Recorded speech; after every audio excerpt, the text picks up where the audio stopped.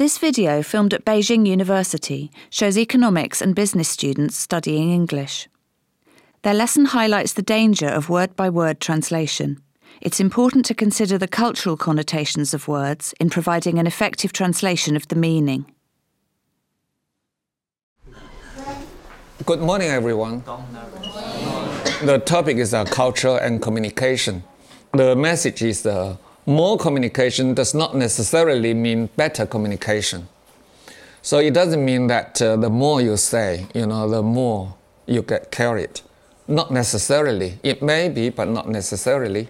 The key issue here is what is effective communication and how it is related to different cultures. And these examples of miscommunication, they are all linguistic, meaning that some part of the language is not used correctly.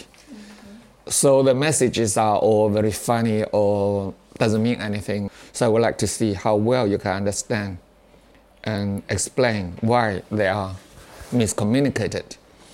Example number one is they say that Japanese garden is the mental home of the Japanese.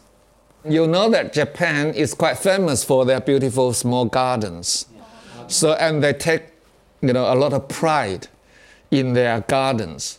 But then when they put this sentence as a kind of advertisement for the Japanese gardens, what do you think? Why it is not effective? And what is miscommunicated? I think you want to mean the Japanese people want to see Japanese garden is maybe spirit home of the Japanese. But the mental home is not the right meaning. Okay, because they say that Japanese garden is so beautiful, it's very important to the Japanese. So spiritually they think it's their home. But do you know the meaning of mental home in English? Mental home Mad person. Mental home is the place, is the hospital for... For the people whose mind with physical something wrong with their mind or problems. Okay. So that's the mental home. So meaning that because the mental home is misused here, so it doesn't mean what the communicator would like to express. We sell dresses for street walking. Street walking. It's a person. It's a man. No, not man particularly, because dresses in English, you know that generally it's women's dresses are called dresses, okay? What they want is really they're selling high quality, kind of a casual kind of garments. But the expression of street walker. What is a street walker? That's the point.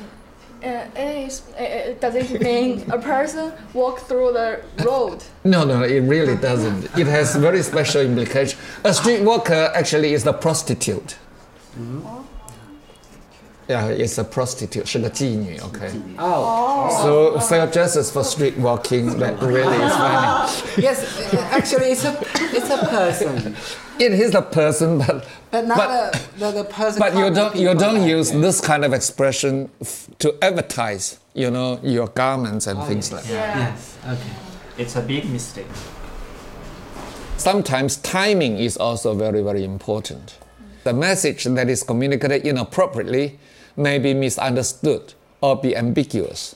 So just now at the very beginning, I gave you quite a few of those miscommunicated messages. Excuse me, what is the meaning of... ambiguous, meaning that the meaning is not clear. It can have double meaning. So just now, for instance, a lot of those funny things comes from misunderstanding or comes from double meaning, ambiguous, okay.